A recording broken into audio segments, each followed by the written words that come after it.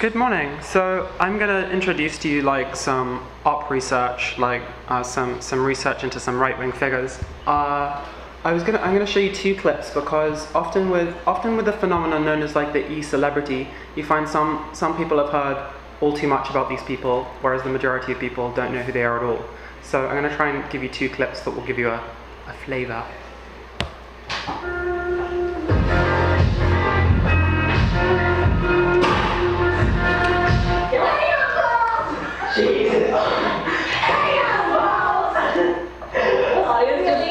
The audience just goes deaf.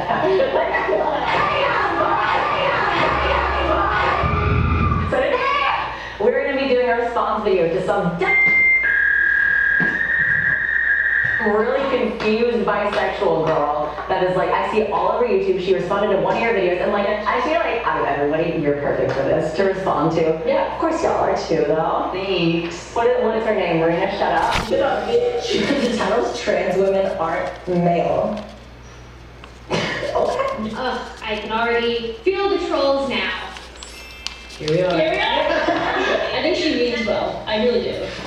All these people mean well. I think no one wants to think they're assholes or think that they're hurting another community. But I think this is why it's important for you to speak up, right? Exactly. All these people don't mean anything by it probably, but they don't think. Hey friends, we're going to be talking about the idea of gender and biological sex and what terminology is inclusive and necessary and what terminology is just a subtle way to misgender someone. I mean, I already know what she's going to say. She's going to be oh, trans women aren't, their sex isn't male. I feel that's what she's going to say, but in reality, I'm a trans man, and you don't know who I am. Hi, I'm a trans man, and my sex is female because it's different from my gender. My gender is man. Man is the right word, yeah. Before we get into it, She's fucking sponsored? yeah, I concept in a minute, and I was let's get into it. After get back to the concept of gender and sex.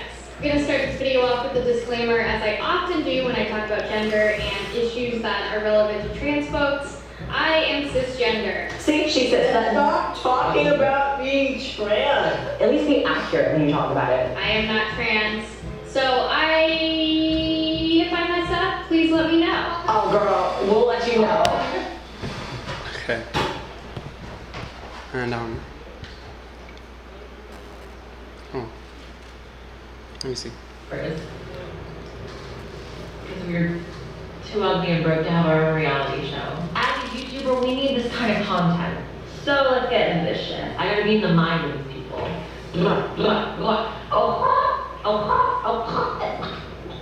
Let's start off with invent the gender. Alright. I think it gives you an idea. So, we'll stay with Miss London for a minute. So Miss London is one among this array of YouTube's Blair White imitators. If you're not familiar with Blair White, the original figure in this kind of a procession of imitation is known for her combination of trashy aesthetics and hard right politics. She was critical of President Donald Trump in his first year of office for not being harsh enough on immigration, for instance. But what distinguishes White from any standard issue Fox News host is her abrasive approach to her own self-described transsexuality. White is reliably emphatic that her dysphoria is a pathological curse she wishes there was a pill to cure her of, and has spoken critically concerning pioneering treatments of trans kids. She also distances herself from the trans community on the basis of what she considers its distasteful normalization of sex work. And like a catchphrase, Blair White repeats that she was born male and will die male no matter what she does. We should probably talk about popularity for a moment. So this approach to sort of a native informant on transsexuality has earned White over 500,000 subscribers, placing her among the top 10 most popular trans users of that platform. This formula of a conventionally gender-presented transsexual dispensing harsh, contrarian perspectives and glorifying placing herself, in this case, at odds with her community, has proven easily enough replicable for those embarking on YouTube careers. Although none have quite approached equivalent success to White, these audiences are still sizable and quickly amassing. So in the numbers game, for instance, you can maybe see that Miss London began this account last year and has now reached 65,000 followers. So the variations within these kind of imitators are mostly to do with what they try and play up. So some take the approach of tacking even further right than Blair White does, and like more overtly courting the alt-right, styling themselves as traditionalists, and generally trying to be like an extremely well-behaved transsexual trad wife. So another attempts at kind of attempting a more centrist approach to sort of Blair White's approach have usually failed. A YouTuber called Theron Mayer is one example, as the fan base of this material is normally on the hard right and very assertive. So of this flourishing minor industry of monetized right-wing gender theory, I selected Miss London to show you 2 clips from, as I feel like she distills one of the key aspects of White's popularity, and that is a hardline foundationalism on the division between sex and gender. So taking sex as an objective natural feature and gender as this more kind of social, malleable thing. And in the case of London, this kind of seems to be the overriding concern of her takes. When not addressing her own experiences in the typical confessional style of the website, London is laser focused on attacking trans trenders. I think she uploaded another video on this topic just while I was preparing this talk. You will not tend to see rants directed at foreigners or sex workers or the left on her channel. It's not really her interest.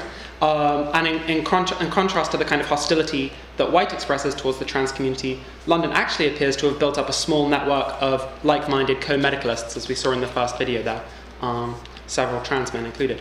The key site of controversy in her output is instead focused around a defense of the same contention that Blair White made herself so famous with, that trans women are male, that the wish to transition is primarily best viewed as a mental health crisis, and that this is the only way to make sense of changing one's gender, so kind of a medically overseen, bureaucratized process. Whereas queer freaks such as myself are eager to stress the flexibility of embodiment, to center the outlier case and emphasize variations, practice, perversion, things like that, and kind of this willful modification of the enfleshed state, the likes of White and London would rather double back to an irreducible distinction within which all of their transition is a kind of labor to veil up their underlying maleness, and that only appears on the level of appearance, never on essence.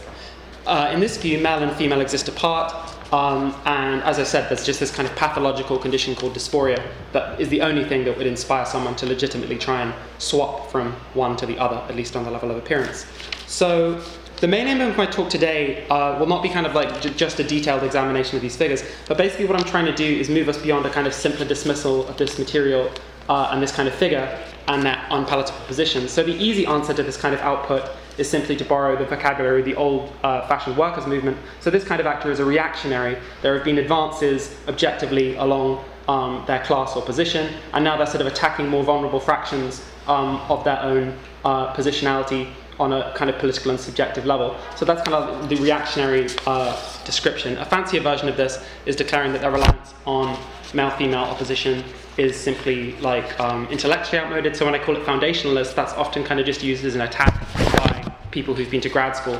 And I feel like this is kind of, I feel like that's an accurate enough description of what's going on. That's true, but it also falls somewhat short by way of an analysis. Like it's not really getting us anywhere. So I think we can do a little better than that, and today I'm going to propose a more imminent approach to this kind of material and try and explore why these perspectives have proven relatively popular, indeed quite reliably popular, and then allow us to trace their extensions into left-wing perspectives so we can open up a more kind of critical and hopefully not too paranoid approach.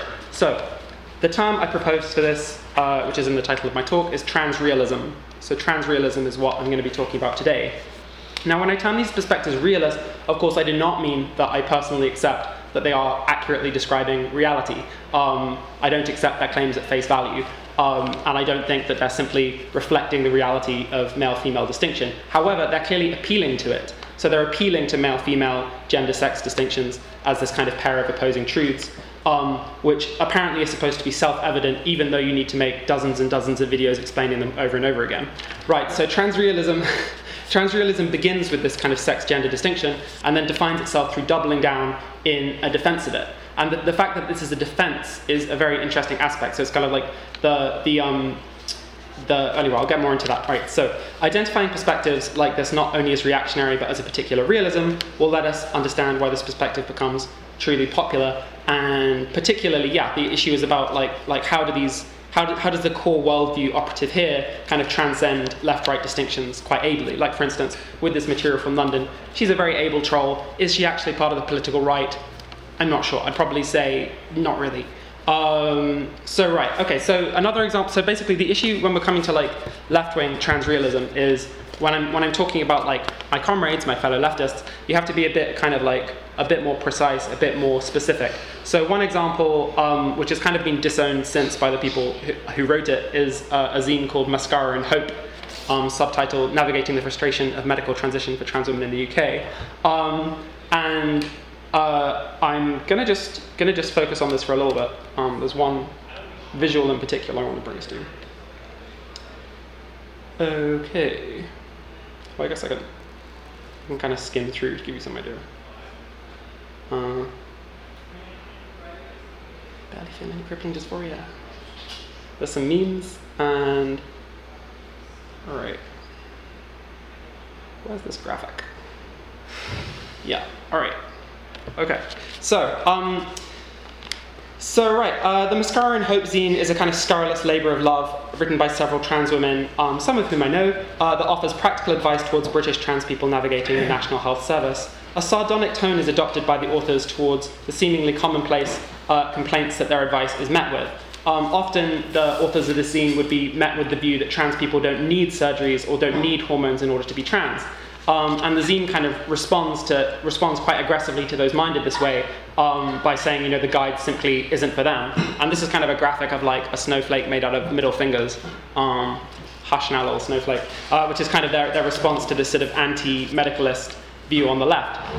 The left credentials of this text are most obvious in the fact that it is a zine, so it's following a kind of the anarchist wing of left politics, culturally speaking. It's clearly informed by extensive experience with the frustrating process of attempting to extract adequate healthcare from an outmoded, socialized healthcare system, and it offers kind of quite concrete, specific advice in how to navigate everything from name changes to a healthy relationship with a category they introduce like trans sisters. So a trans sister is someone who'd appear roughly at your own stage of transition, as opposed to a trans mum who's something like 5 to 10 years further down the line. So I'm focusing on this example because this kind of mixture of sympathy, solidarity, consciousness raising type aspects, and then also a kind of abrasiveness in terms of style and a certain kind of bleakness in terms of defining themselves against so-called snowflakes, is quite interesting. And usually when I show this document to other trans people, they tend to have very mixed feelings, because clearly it's like it's providing people with some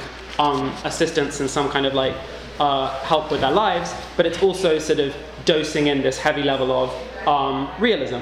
So a recent and better known example of this kind of material I'm talking with, to focus on an American writer, are the writings of Andrea Long-Chu, who's currently best known for taking to the pages of the New York Times to describe the process of SRS as creating a permanent wound for a vagina. And this is kind of a prime example of how realism does not necessarily correspond to any actual anatomical reality, but it's an assertion of it, right? Even if the reality isn't true.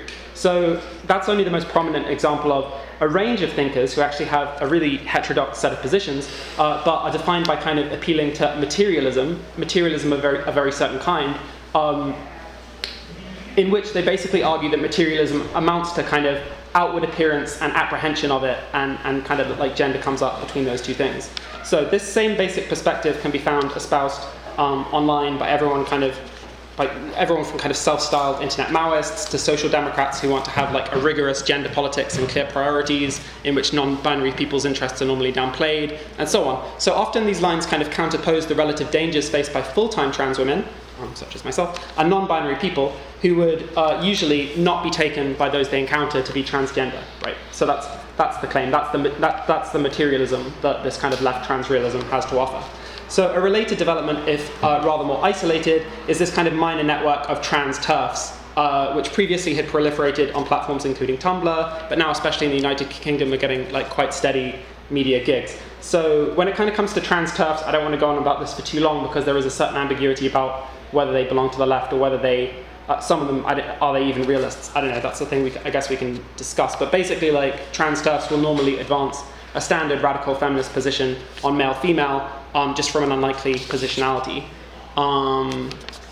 Right, and again, the usual trans tough line is that there's like a trans community orthodoxy, and they're like rebelling against the norms of the trans community, right? So which you can see in London, you can see in Blair White, you can see that. So it's like this is the realism is specifically that they are delivering these harsh home truths and kind of slicing through the nonsense. Get on your hormones, get what you need, and in this case, or like whatever. So there's all these different kind of permutations. So obviously what all of this material share is kind of appealing to male and female as basic, immutable, and natural distinctions. And I think there's a kind of like politically transcendent commitment there, and really no reason to think that this position is going to be routed anytime soon.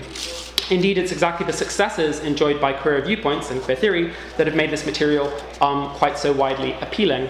Exactly as perspectives that attempt to trouble and disrupt male-female as a sturdy, objective, observable boundary start to succeed, we inevitably see the kind of proliferation of those trying to reassert this distinction. And those voicing this perspective are primarily cisgendered, but the trans people who are happy to put forward these talking points can be assured a sizable enough audience, as I said, tens to hundreds of thousands at least, to watch them do so. Right, so... You're about 15. Huh? You're about 15. Okay, right, okay.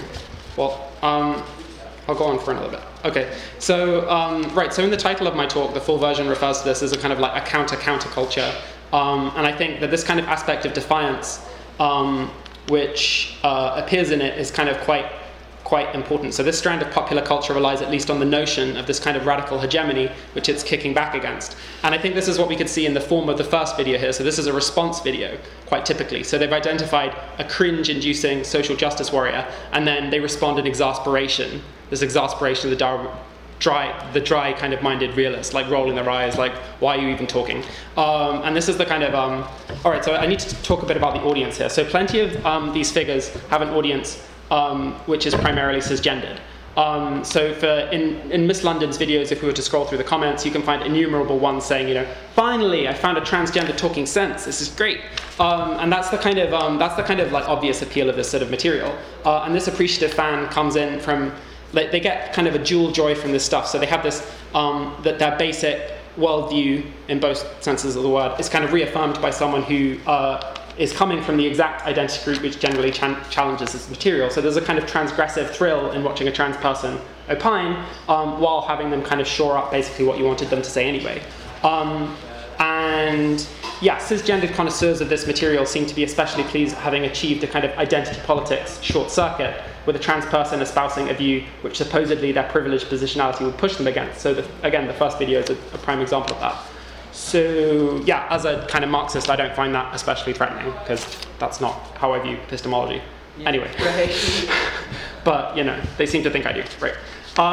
Okay, but anyway, on trans people, right? So trans people who are fans of this material, I think is considerably more interesting, because I think there's a kind of powerful appeal in this sort of material, which the Mascara and Hope zine kind of really demonstrates to me, right? So the appeal of transrealism for trans people is confronting the struggle of transition as something which has to be done actively. So transition is an activity, which I think this kind of material definitely shows up, right?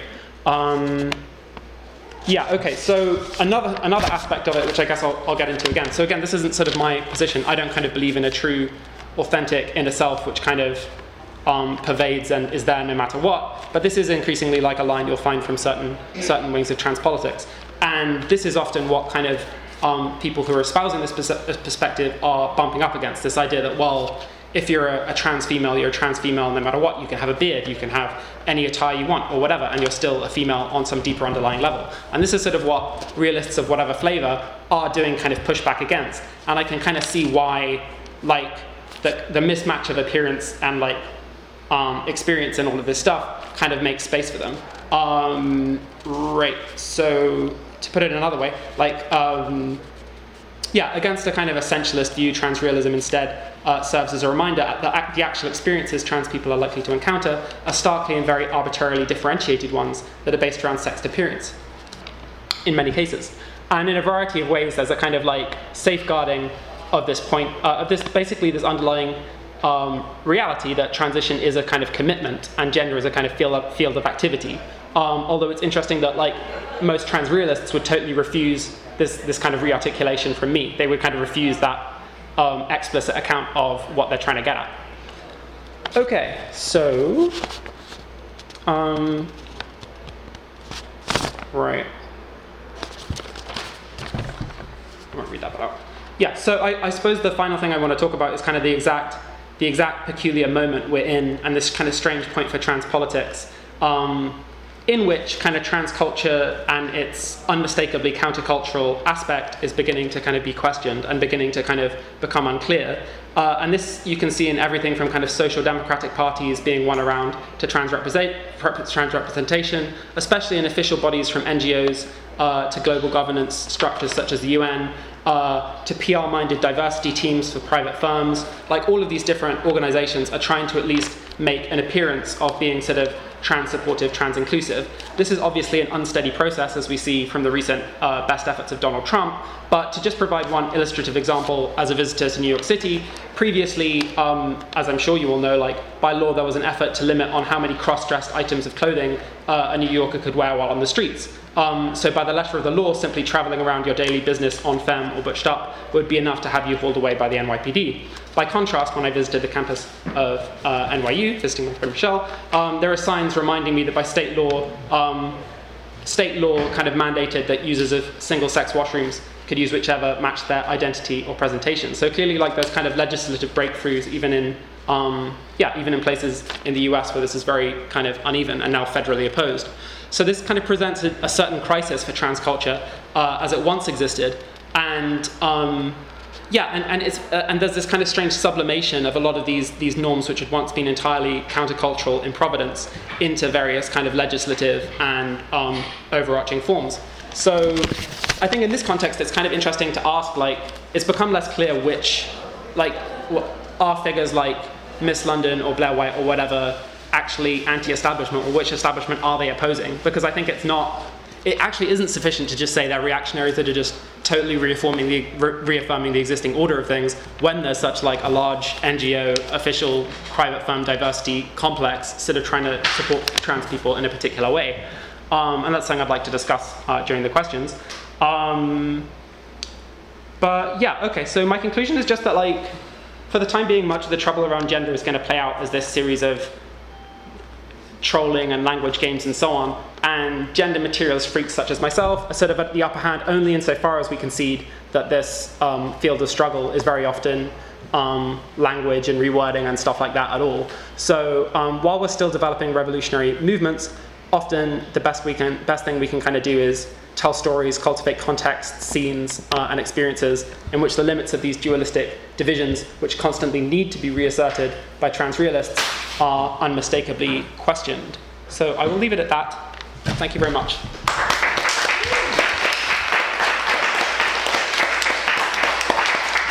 Switch places. Yeah.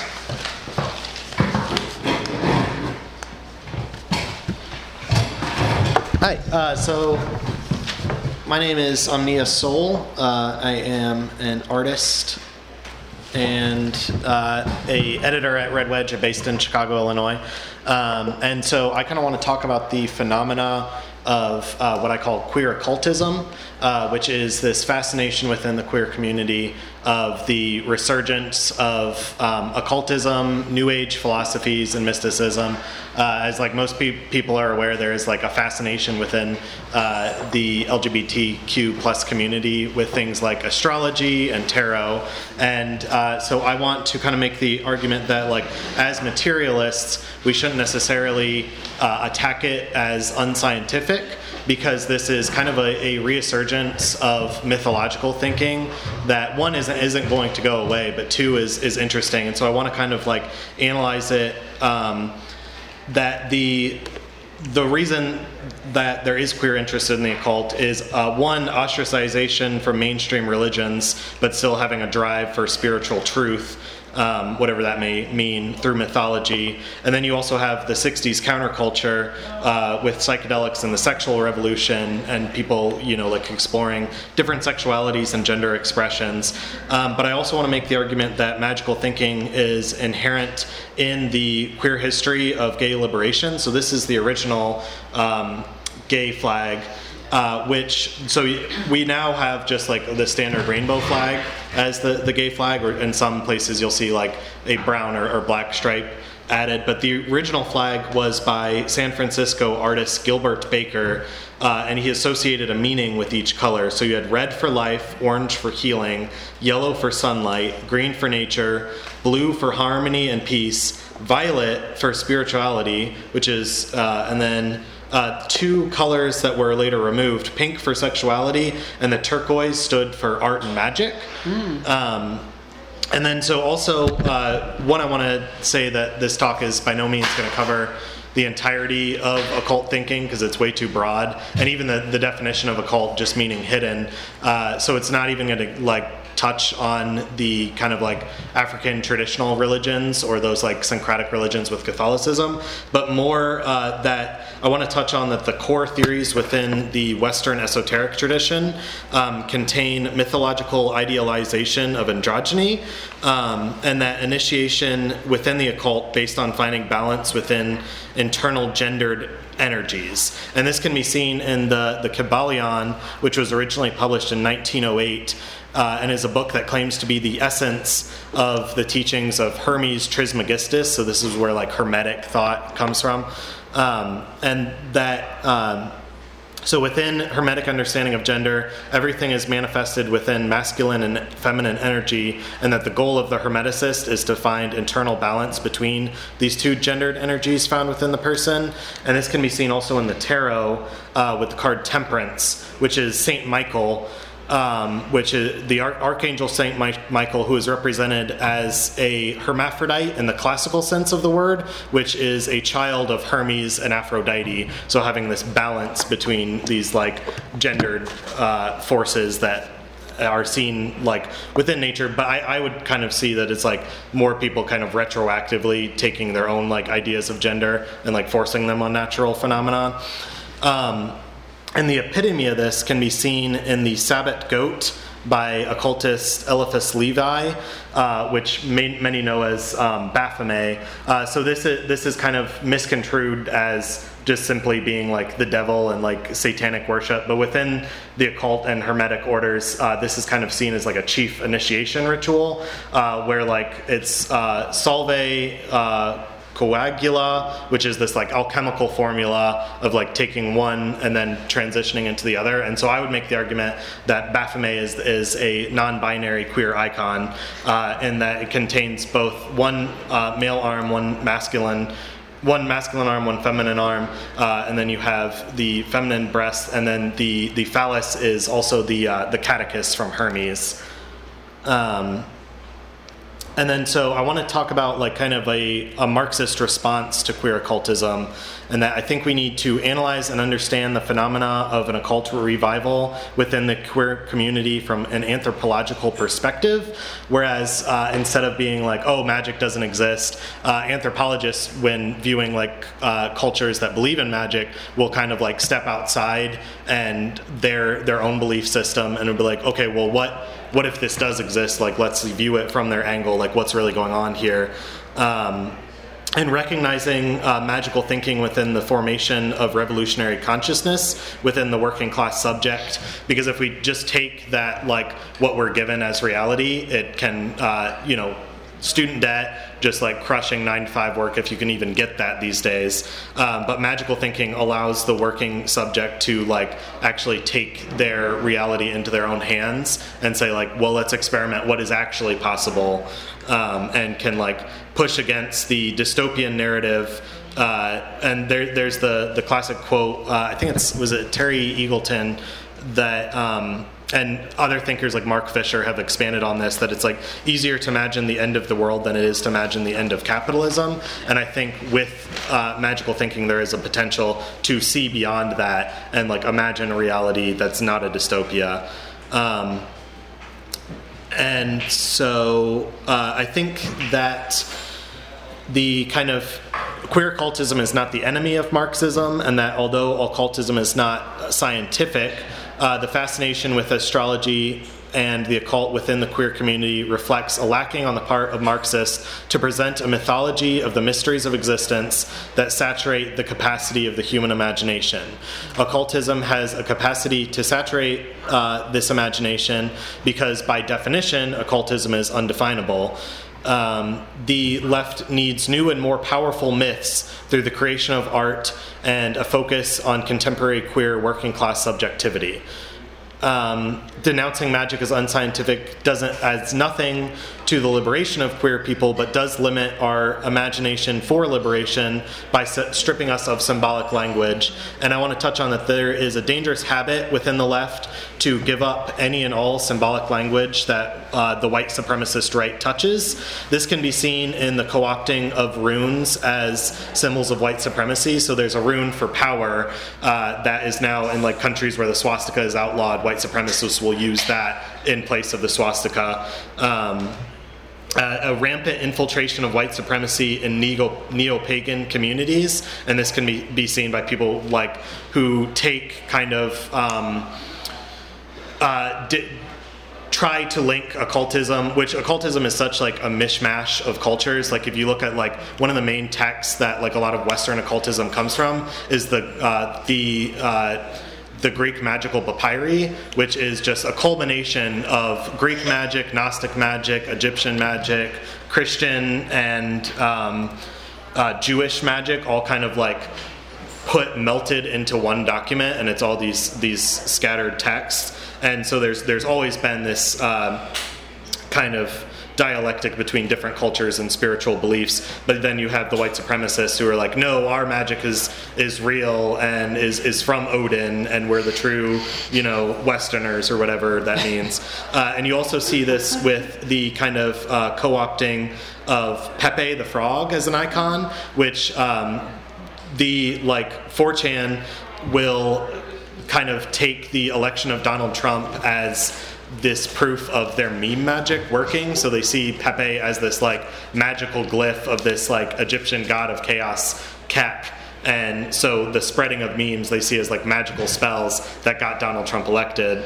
But the left response to that is okay, Pepe is now icon of the right, we can't do anything with it, to the dismay of the cartoonist, who is not a white supremacist and is actually taking the route of anyone using Pepe. He's suing the shit out of them and then donating that money to immigrants groups and Muslim groups. Because he's sick, and he did a comic that was the death of Pepe and tried to put Pepe dying, but that's the thing with memes, is that they don't die. And so I kind of want to end by taking that, in my opinion, the best way for Marxists to better understand the queer fascination within the occult is to go back to the view of the occult through the lens of Lunacharsky and the God Builders from the Soviet Union. So Lunacharsky posited that symbolism ritual served a necessary social and psychological role within human society. And so this is from his text, Religion and Socialism, which he wrote in 1908. From the socialist point of view, the attitude of the proletarian movement towards religious organizations is built on the basis of their positions in the class struggle. Socialism looks at religious movements from a point of view of the common good, as well as physical, moral, and mental development, which implies the following. 1. Socialism is fighting against religious superstition and prejudices based on empirical knowledge of objective and subjective science. 2. Socialism is fighting against religious intellectuals serving the bourgeoisie, just as with the secular intellectuals supporting the bourgeoisie. 3. Socialism is alien to militant atheism based on opposing prejudice and violence against people. 4. Socialist freedom also implies freedom of religion and independent search for truth for every person.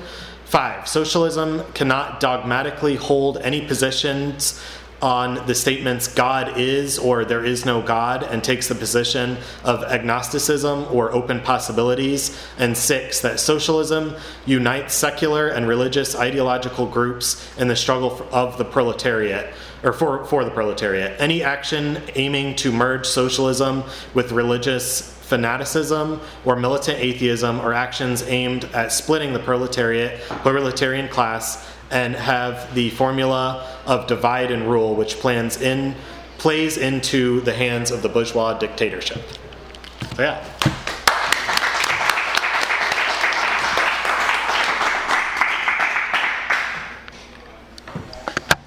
All right, great. So hi, I'm Anya. This is a great take-in for my talk. First, it's just real, facts don't care about your feelings, trans women are males thing, and then the need for a sacral orientation, let's say. I'm going to be taking both of those on. First, I'd like to say, first of all, it's my birthday. I'm 32. So this is like the best birthday gift possible, to be here with comrades doing our work and pushing the project of the possibility of proletarian liberation forward. And then I'd like to say that my talk is dedicated to everyone on the left who's had sexual assault or abuse inflicted on them by people who they thought were their comrades. And also to Tessa Sarver, a comrade and friend who was murdered by the US prison system for the crime of trying to survive in the world as a trans woman. May we achieve the free communist world she wished for soon and in our time. So, trans women, we kind of know that we have something to do with science fiction and space, right? I've had trans women close to me wish to me that they were aliens or that they were floating balls of light and talk about moving to Mars. I identified more strongly as a child with the cyborg Major Kusanagi of Ghost in the Shell than with any living person, which makes me perfectly stereotypical among younger American trans women. And that's a theme also taken up in the insistently cosmic work of Juliana Huxtable, New York's very own only important artist who happens to be a black trans woman. No shade to any important artists from New York in the room. Memes shared among young trans women on Facebook advertise the desire to establish gay communism in space. My own artwork turns towards cosmic totality as its basic location, and I'd like to do some ecological dialectics in understanding why trans women might want to turn towards the whole of the cosmos as our basic location in terms of the mode of production, the political economy, and the society that we find ourselves trapped in. It's a trap. So let's celebrate our moment of the initial emergence of a communist theory devoted to transgender proletarians' liberation, which really has been happening right now, among us, people here in this room, by refusing to take our attachments to science fictional and cosmic themes as a meaningless or unexplainable aesthetic preference. And there's a lot of things that we can say about this preference, that it reflects the disappearance of our history, the feeling among ourselves and others that we are brand new, that it has to do with our having to live in a space mentally and culturally of possibility as much as in the very dismal and limiting and punishing presence. But I think there's actually a fundamental chain of necessity that can be followed here, a dialectical unfolding that can be followed here. And I'm going to be using the work loosely of Alfred Sohn-Rethel and of Ewald Ilyenkov. Vitig is going to pop her hand up and say hi. This is rough, it's propositional, and it's going to be messy, so bear with me. Let's dig in. We're produced as people, right, by a human society that has no integrated self-awareness, no integrated self-control. It has no mutually integrated control over its own actions. It therefore constantly creates people who its ruling forces do not need or want to exist. That's us. And who its infrastructure cannot or will not support.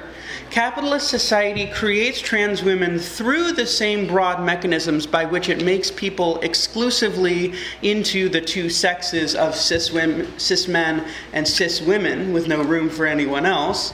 That is, it creates people who on the integrated level, on the level of the concrete, are women, who it presses into the service of the social abstraction of manhood. We are women on the level at which all of our social components, all of the terms of our personhood fit together and are unified in their interrelation and in their dialectically mutually constituted differences.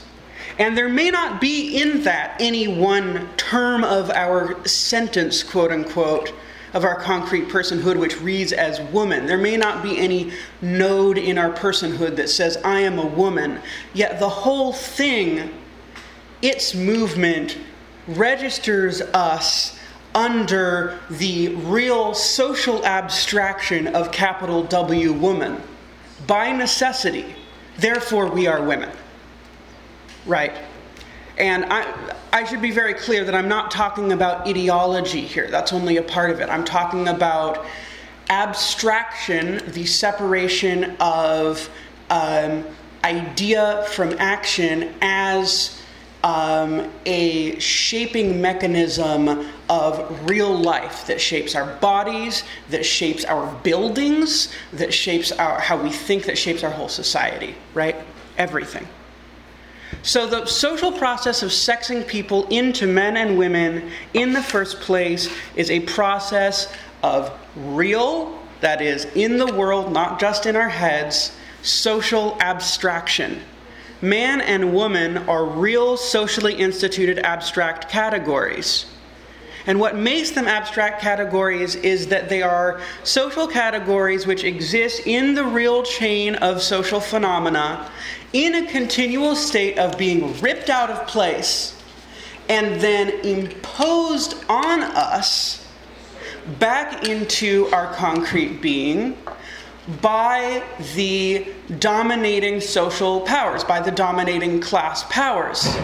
Because, you know, the ideas of each age will be the ideas of the ruling class, but it goes deeper than that. It goes into the infrastructure of our lives, right? So again, not just in our heads, not just ideology. In the medical system, for example, in the schooling system, in famously the bathrooms. So man and woman are real categories, real socially instituted abstract categories that are, you know, created and recreated behind our backs, not intentionally, but behind our backs by the structure of our society, the structure of our division of labor. Okay. And it's not enacted by particular individuals primarily or by specific social bodies primarily. It can be very personal. Somebody can come up to a trans woman and say, you're a man, and then beat her in the face. It's happened to me. But it is primarily impersonal, right? The obvious example is the surgical mutilation of the concrete physicalities of intersex children to fit the real social abstractions of man and woman. But it's dangerous to depend too much on an example like that because it underplays the extent to which this is a process that is deeply, deeply pervasive. And this for me is a valuable perspective, both because simply at this point I think it's right, but also because it completely overcuts the split between psychological gender and like, social reproductive labor being where gender happens. Like, this is something that plugs into both. Capitalist society creates us, makes trans women, and then continually demands, why are you here? Account for yourself. This unrefusable demand that we register ourselves to the social abstraction man, or if we must, and maybe on pain of death, the social abstraction woman, it comes at us personally, impersonally, at every level, from every source, from the Social Security Administration, from our mothers, from tricks and random guys on the street. Waiters at restaurants. We are forced under great duress to constantly account and reaccount for ourselves.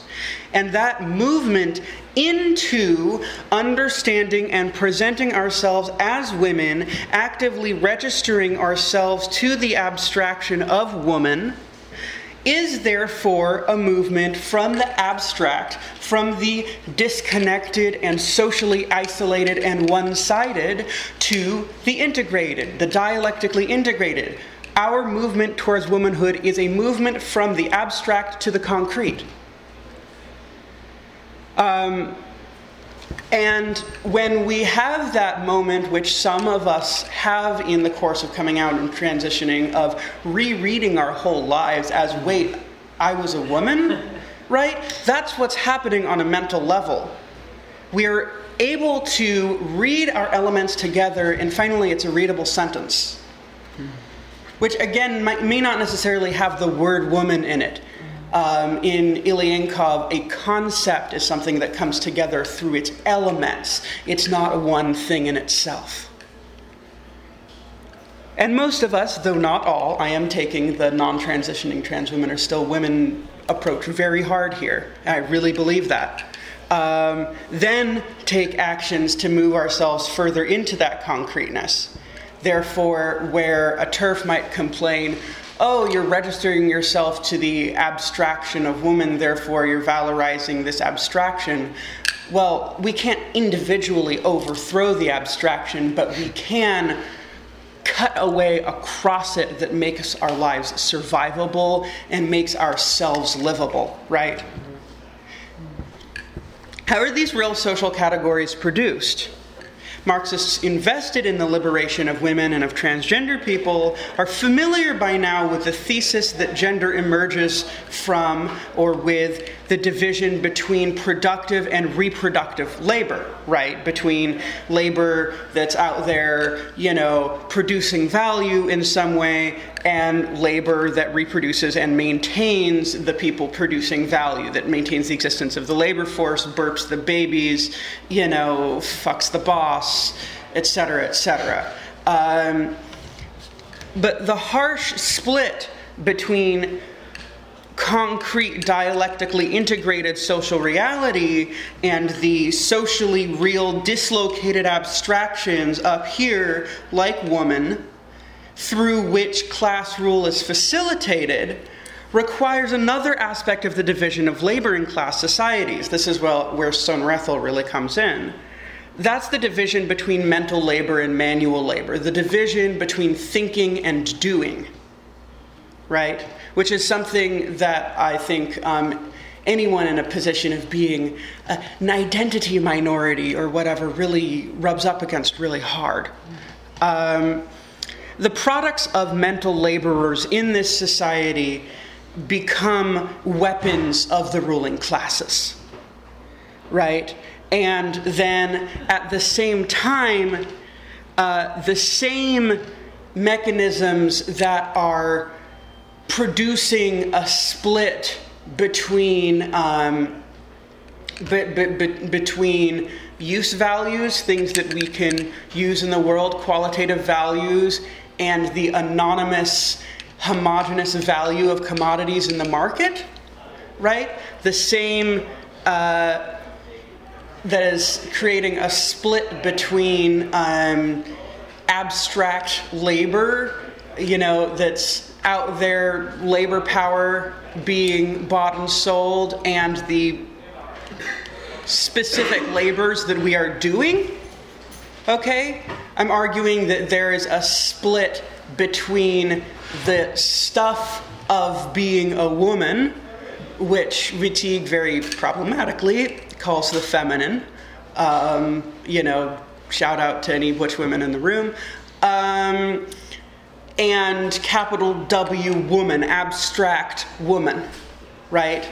And abstract woman is possible because not just some ideological process, but because of the way that thinking and doing are disintegrated from each other in class society, right? So we live in a world in which there is a sort of heaven and earth. There is an earth of everyday sensible things. You can touch them, you can taste them, and a heaven of the market, ideas, stuff up there, ghostly phenomena like femininity, right? A society of this kind, as it engages in the development of humanity along class lines, produces a proletariat that is acutely alienated. Not only dispossessed of control over the means of production and the products of our labor, estranged from each other and estranged from ourselves and from the integrated concrete aspect of our own human species, but we are deeply fragmented through the division of labor into increasingly partial, one-sided, isolated human beings. Capital makes use of this fragmentation, which itself produces, and its abstract representation in the form of identities, not only to provide itself with laborers suited to all of its various functions, but also to set the proletariat against itself, with certain groupings on top, like whites, like cisgender, like men, like abled people, to have a policing function against the rest of the class, right? And what these people get in return is humanity, but it is an upside down, inverted humanity because it is an abstract humanness, which is the height of numb, disembodied, disassociated alienation, right? Which is defined by separation from its own concreteness and from other human beings, and defined by its deeply antagonistic relationship with nature, which is a capitalist relationship with nature as something that is separate from it. Right? So this society, the society that we live in, has an abstracted, split relationship with the rest of the cosmos of which it is a part. Concretely, human beings are completely ecologically interwoven into a cosmos which brought us into being and without which we could not exist. Our life is natural life. Our history, machines and all, is natural history. When we speak of alienation, therefore, what we are alienated from is our concrete metabolism, our interchange with the rest of the world of which we are a part. Right? On that alienated abstract level, as the abstract disembodied humanity which the day-to-day structure of capitalist life presses us into, we face capitalism's, capital N, nature as something opposed to us, which exists only to be limitlessly extracted from and dominated. The abstract human being who gets to be on top in this society, therefore sees everyone around him, experiences everyone around him as a void, as non-human beings, non-entity. This void is, of course, a tremendously familiar theme in modern art. The self-styled great artistic hero of revolutionary Russia, Kazimir Malevich, who... We are at 19 minutes. Okay.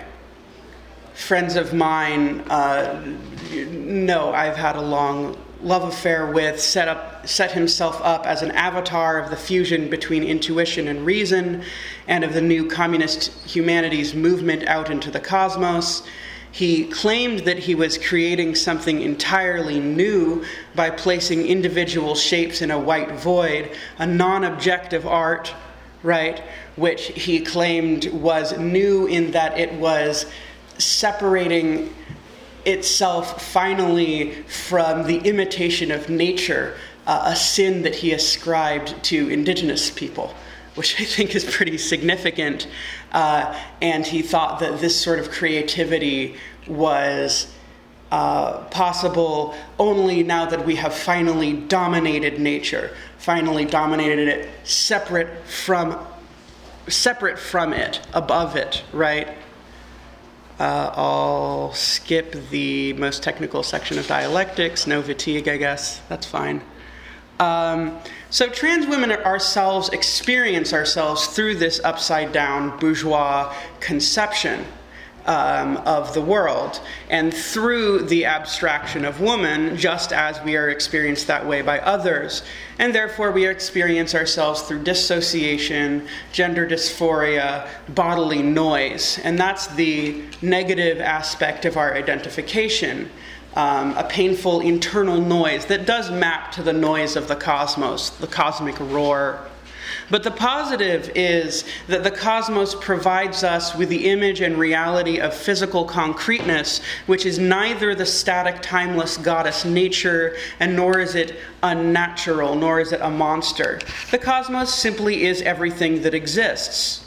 So truly opening ourselves to identifying ourselves with and integrating thoroughly with the cosmos demands that we overcome the division of labor between head and hand, that we smash the social mechanisms of disembodied social abstractions, such as woman, which facilitate our subjugation.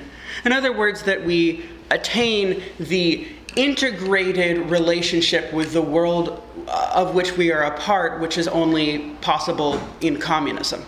Right? Great. I think I'll leave it at that. Yeah. Thank you.